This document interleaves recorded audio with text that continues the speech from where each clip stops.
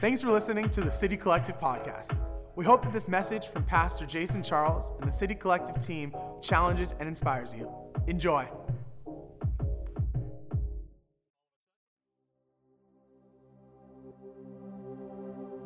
Good morning, City Collective, and happy Father's Day. Thanks for joining us for Church Online. My name is Jason, and I have the privilege of being the lead pastor here at City Collective. Wherever you're watching from this morning, know that you are so welcome. Now today being Father's Day, should lead us to pause and give thanks for the fathers and father figures in our lives. Dad jokes aside, thanks to BG, Bless, Hanish, Jer, Aaron, and Andrew. Let's be honest, that call was over the minute Aaron came on the screen in that outfit. But thank you for your fatherly wisdom. We love and appreciate you, and we are better because of you. We need you, and we are so grateful that you're a part of our community.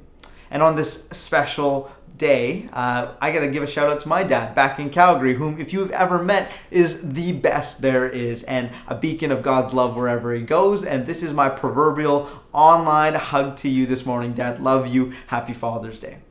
And today is also week 3 of our series as we go through the Beatitudes and consider these mic-dropping, statement-making, society-shaking statements that Jesus begins on his Sermon on the Mount in these series of 8 phrases. And last week, Pastor Ian, he brought the idea of poor in spirit to the forefront.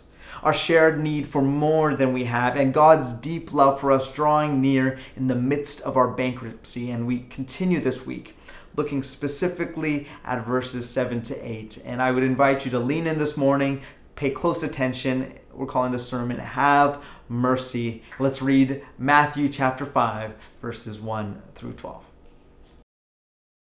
Matthew 5, verse 1 to 12. Now when Jesus saw the crowds, he went up on the mountainside and sat down. His disciples came to him, and he began to teach them. He said, "Blessed are the poor in spirit, for theirs is the kingdom of heaven. Blessed are those who mourn, for they will be comforted. Blessed are the meek, for they will inherit the earth. Blessed are those who hunger and thirst for righteousness, for they will be filled. Blessed are the merciful, for they will be shown mercy. Blessed are the pure in heart, for they will see God. Blessed are the peacemakers, for they will be called children of God. Blessed are those who are persecuted because of righteousness, for theirs is the kingdom of heaven. Blessed are you when people insult you, persecute you, and falsely say all kinds of evil against you because of me. Rejoice and be glad, because great is your reward in heaven. For in the same way they persecuted the prophets who were before you." Thank you to Kaylee, Abby, and Biggie for leading us in the scripture reading this morning. And shout out to Kevin. We appreciate you. Thanks for giving us a little bit of an update of how we were able to stay connected in this Father's Day season. Now, these statements that we've read together, they kind of pile on and they bring us to this place of mercy. And this phrase mercy to me is an interesting one because we find it used in a variety of different ways. What does the phrase "have mercy" spark to your mind? Maybe it's this southern soul food restaurant in Edmonton, unlikely. Maybe it's a song that with 17 million views on YouTube. You don't really need to admit that. Maybe it's a catchphrase from Uncle Jesse on the 90s classic Full House, "Have mercy." High likelihood that that's what you're thinking. But we also know that it's a cry for leniency from a man on trial to a judge. It's a hope for compassion. Now, it's a phrase that can carry so many different meanings, but the power of words comes in the intent that they carry. And isn't that a powerful part of our lives today? Our intent, our desire, our will. Because haven't you ever done something that looked one way on the outside and didn't actually come across that great from a place on the inside? It's a dramatic moment that might play out in your mind as I ask this question, but let's be honest, there's also a multitude of these microaggressions that play out on a daily basis.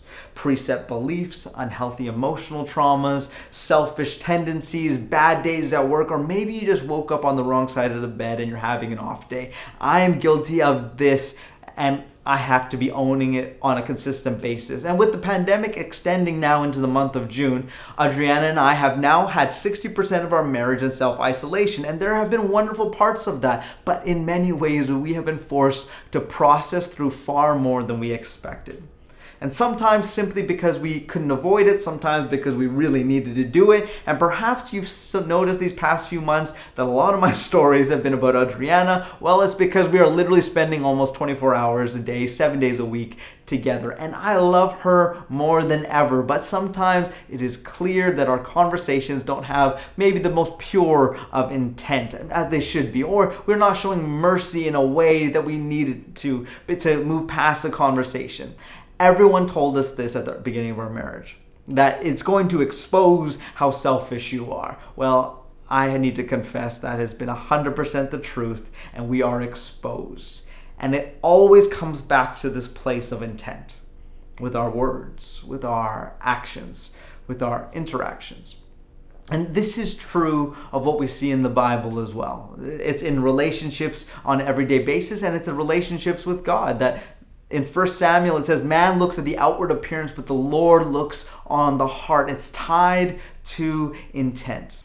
Because why you do what you do has a greater impact than when you simply do it. The why makes the impact of the moment past simply the outward, but it makes it about the inward. And an inward transformation is what God truly desires in us. This is God's intent. This is the intent of the Father, for us to be transformed by the renewing of our mind. And what Jesus outlines here in the scripture is what it looks like to be transformed from the inside out, to become a beatitude people. And this is important to catch in our reading of this text, that the qualities that Jesus blesses are not simply natural human qualities, because none of us can actually produce these on our own. Jesus did not come looking for beatitude people simply to call them into his kingdom, to join the party. He first called ordinary, broken people to himself and into his kingdom. And as a result of being in contact with Jesus, as a result of submission to his rule, the qualities begin to appear as blessings in their life. And the first line of Jesus' Sermon on the Mount is not blessed are the poor in spirit, therefore theirs is the kingdom of heaven.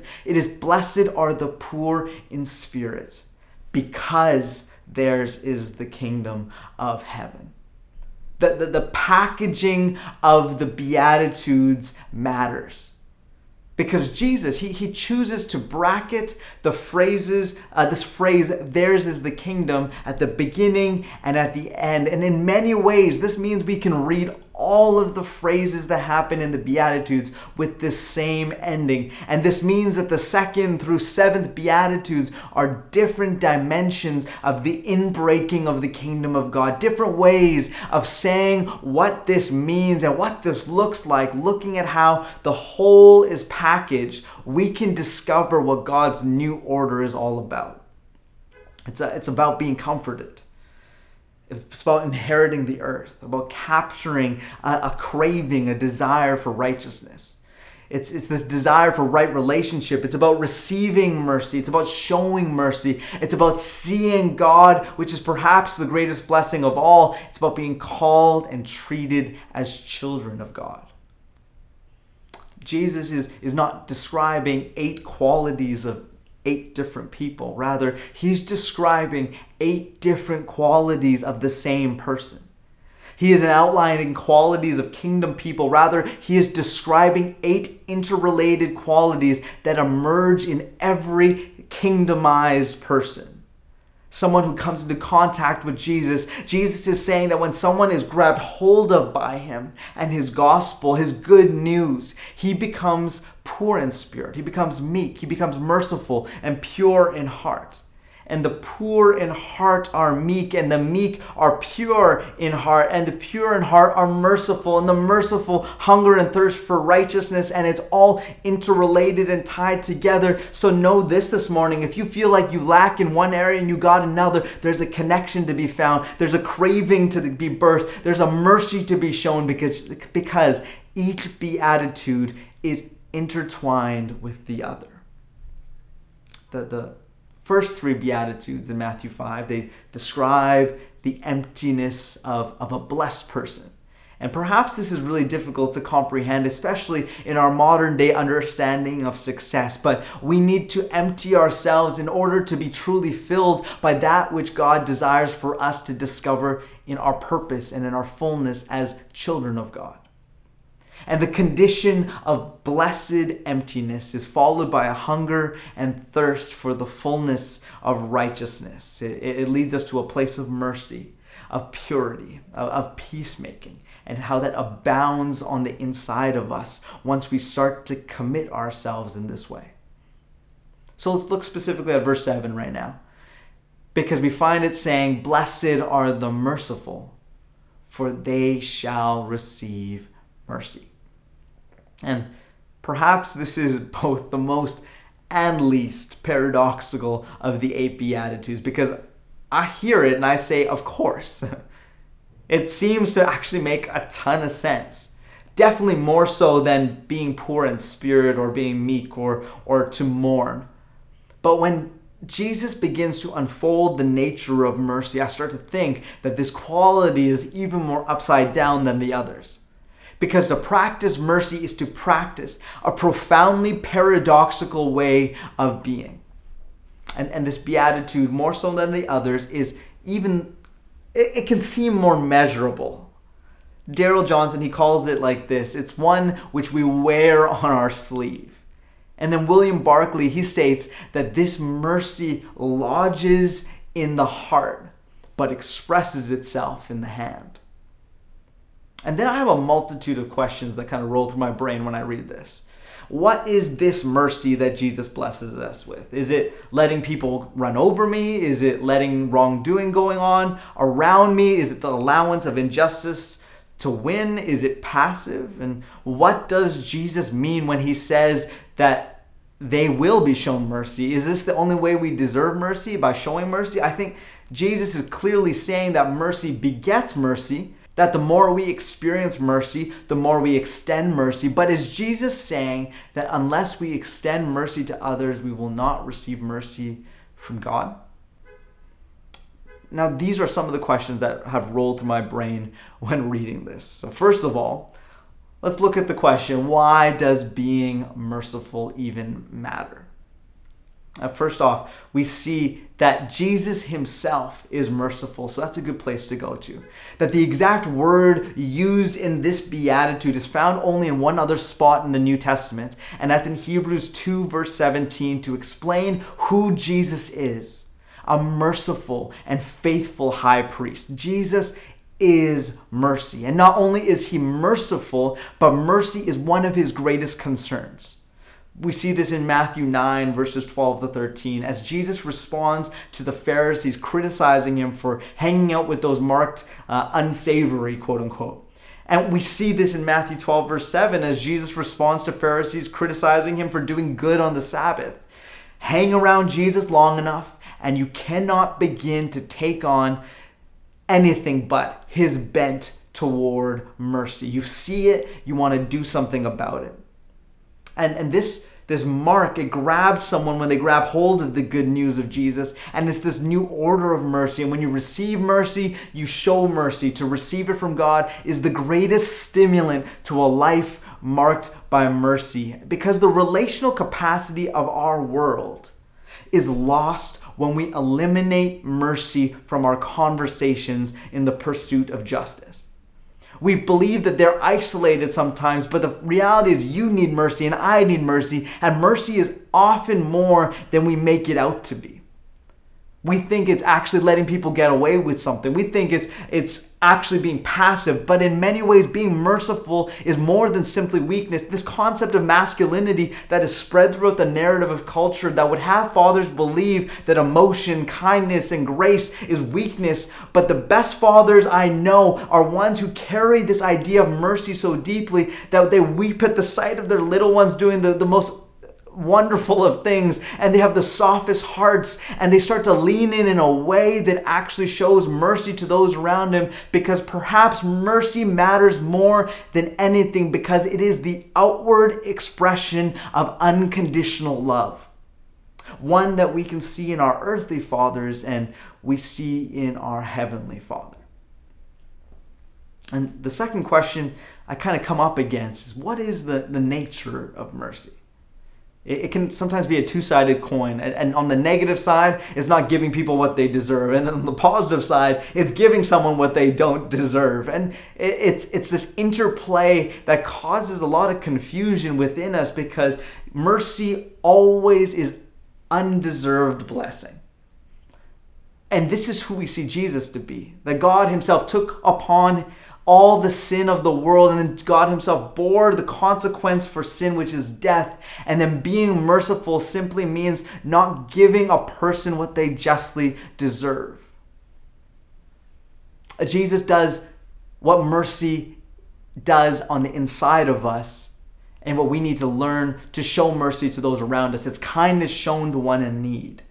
It's pardon according to one. It's pardon accorded to one in the wrong. Mercy is extending kindness to the helpless and pardon to the guilty. And Jesus exemplifies both of these traits. Jesus extends kindness to us who are in great need, who are so utterly helpless. Jesus extends pardon to us who are in the wrong. We were drowning, and Jesus dove into the water to rescue us as we cried out, mercy. And this idea of kindness to those in need is one that we see that Jesus talked about in his ministry, specifically in the parable of the Good Samaritan. Perhaps you've heard of it before.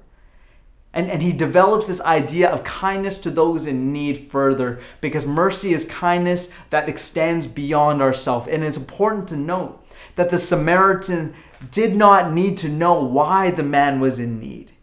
He extended kindness regardless of how the man got himself into that mess. He didn't know why he was suffering, but it didn't matter. Mercy extends kindness to the needy regardless of the reason for the need.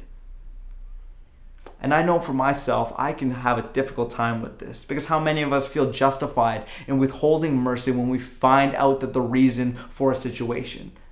Sure, there are consequences for actions that they play out in our lives on a daily basis. But the reality that Jesus presents is that mercy always involves taking risk. Risk of loss of time, of money, of health, of reputation. And the Good Samaritan is a picture of Jesus, and mercy does not worry about the loss of a name. Mercy risks for the sake of others. Now, don't get me wrong. I wholeheartedly believe that you need to spend consistent, intentional time for self-care and personal development. But if all of your self-care and all of your personal development has no outflow of mercy and grace in our life, there is no means by which you are willing to stretch beyond which you are comfortable, then our intent for our lives is to place our happiness and our success as the highest priority above all things. Then mercy simply becomes a convenience. That I'm going to criticize Colin Kaepernick for kneeling during the national anthem 4 years ago, 5 years ago, because that serves my purpose, but I'll support him now kneeling during the national anthem because that serves the way I'm feeling today. So I'm going to be prejudiced in my mercy. And because what is the purpose in that moment? Well, it's actually to serve myself. So the question we're left with, what is the purpose of your heart? What is the intent of your life? Do you only show mercy so it makes you look good? The next question that I'm confronted with is, do only those who show mercy receive mercy? But here's the thing, God's mercy comes first. God's mercy breaks in and enables us to know and express mercy. And then Jesus is saying that if we withhold mercy from others, God will withhold mercy from us. It seems a little bit off. Is Jesus saying that if we don't cancel the debts of others, God will not cancel our debts? Now, this is something that I've often wrestled with. But we have to come back to where mercy truly originates. We must understand that mercy originates from God. So to believe that it is conditional actually places the power of mercy in the wrong hands. I think Jesus is saying that if we are asking God for mercy, while refusing mercy for someone else, we are not in that moment actually asking God for it. Oh, we might use the right words, but in reality, we're not living in the truth of the words.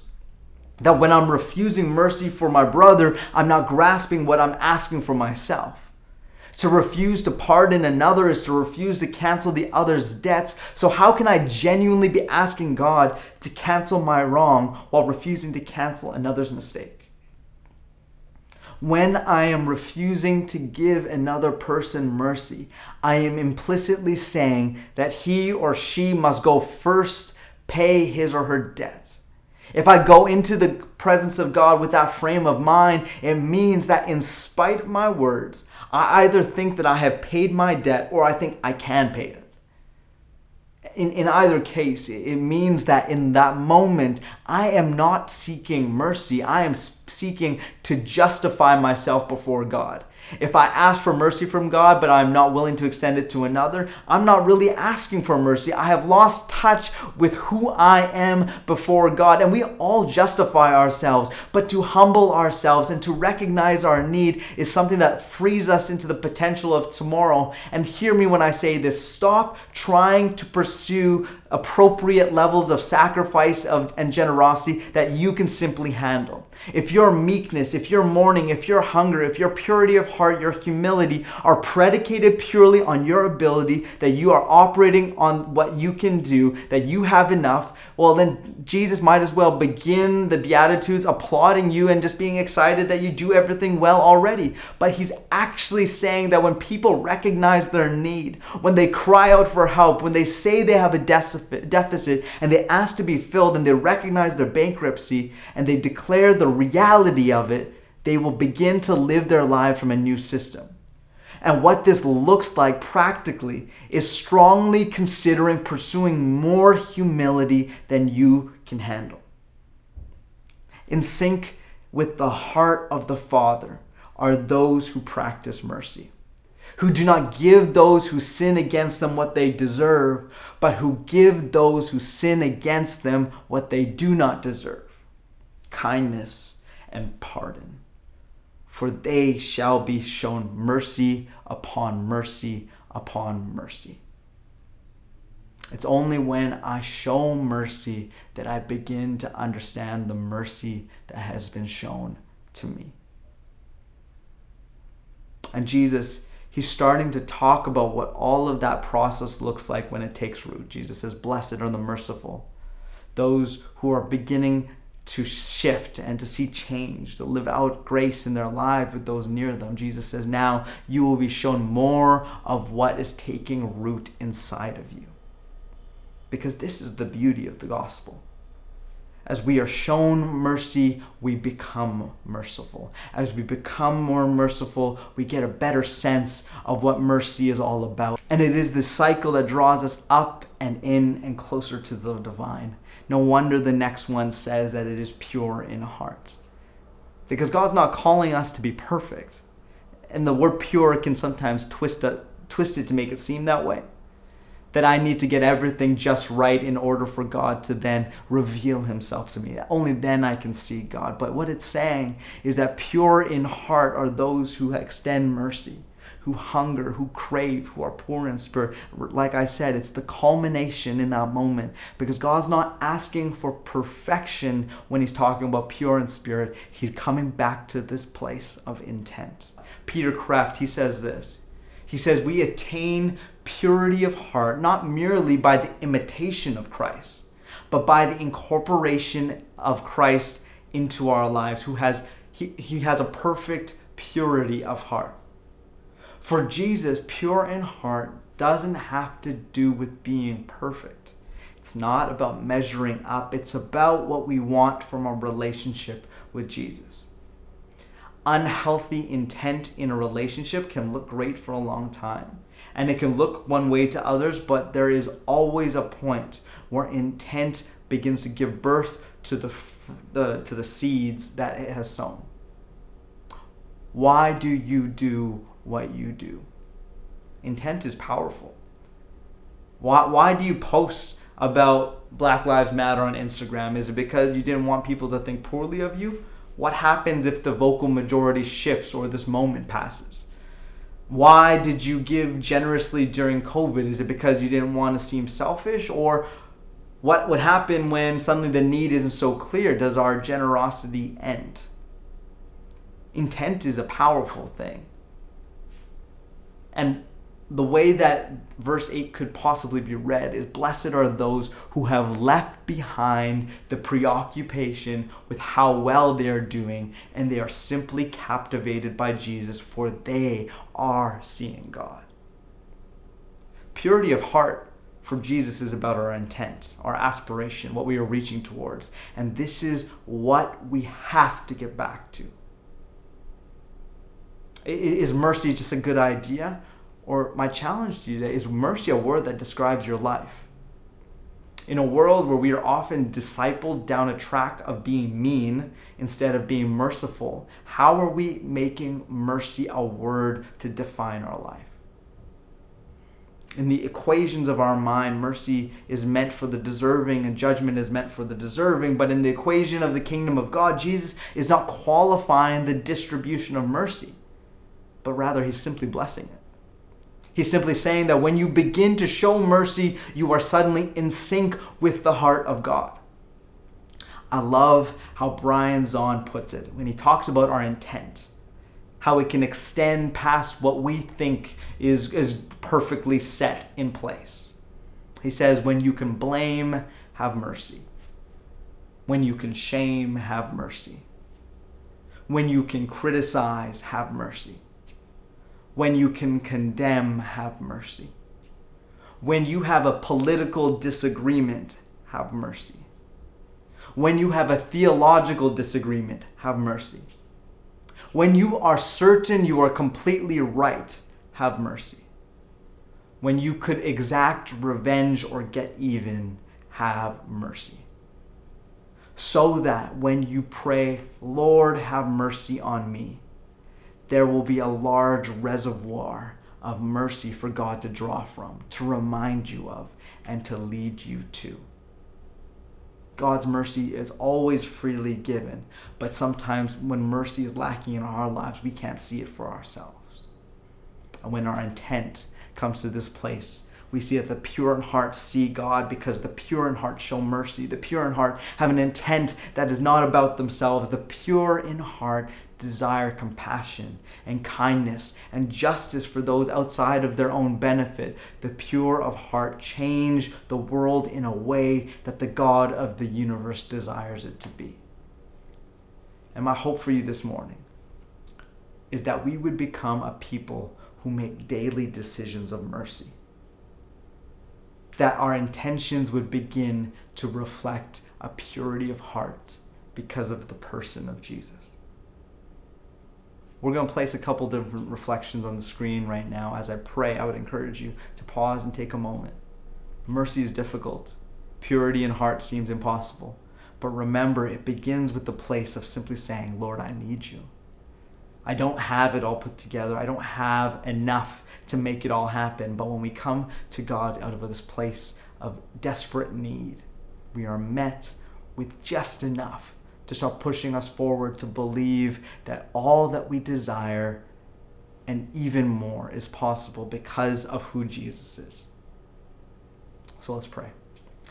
Father, we give you thanks that mercy is possible through you, that a purity of heart is possible through you, and that has so much to do with our heart and not simply our actions. That it doesn't begin with simply doing nice things, but it begins with the intentions of our heart being turned towards you and your kingdom. That would be the translation into action, that we would sense you and be drawn to you, and that mercy would become a principle and characteristic of our life in which we would respond to situations that the world would say does not make sense, but it would come to you over and over again and reflect that this is who Jesus is and this is the kingdom of God that he is calling us towards. To show mercy, to show kindness, to show pardon, and to be as you were to us, as you are to us. Give us courage this day to lean into this promise of a kingdom people. To you be the glory. In your name we pray. Amen.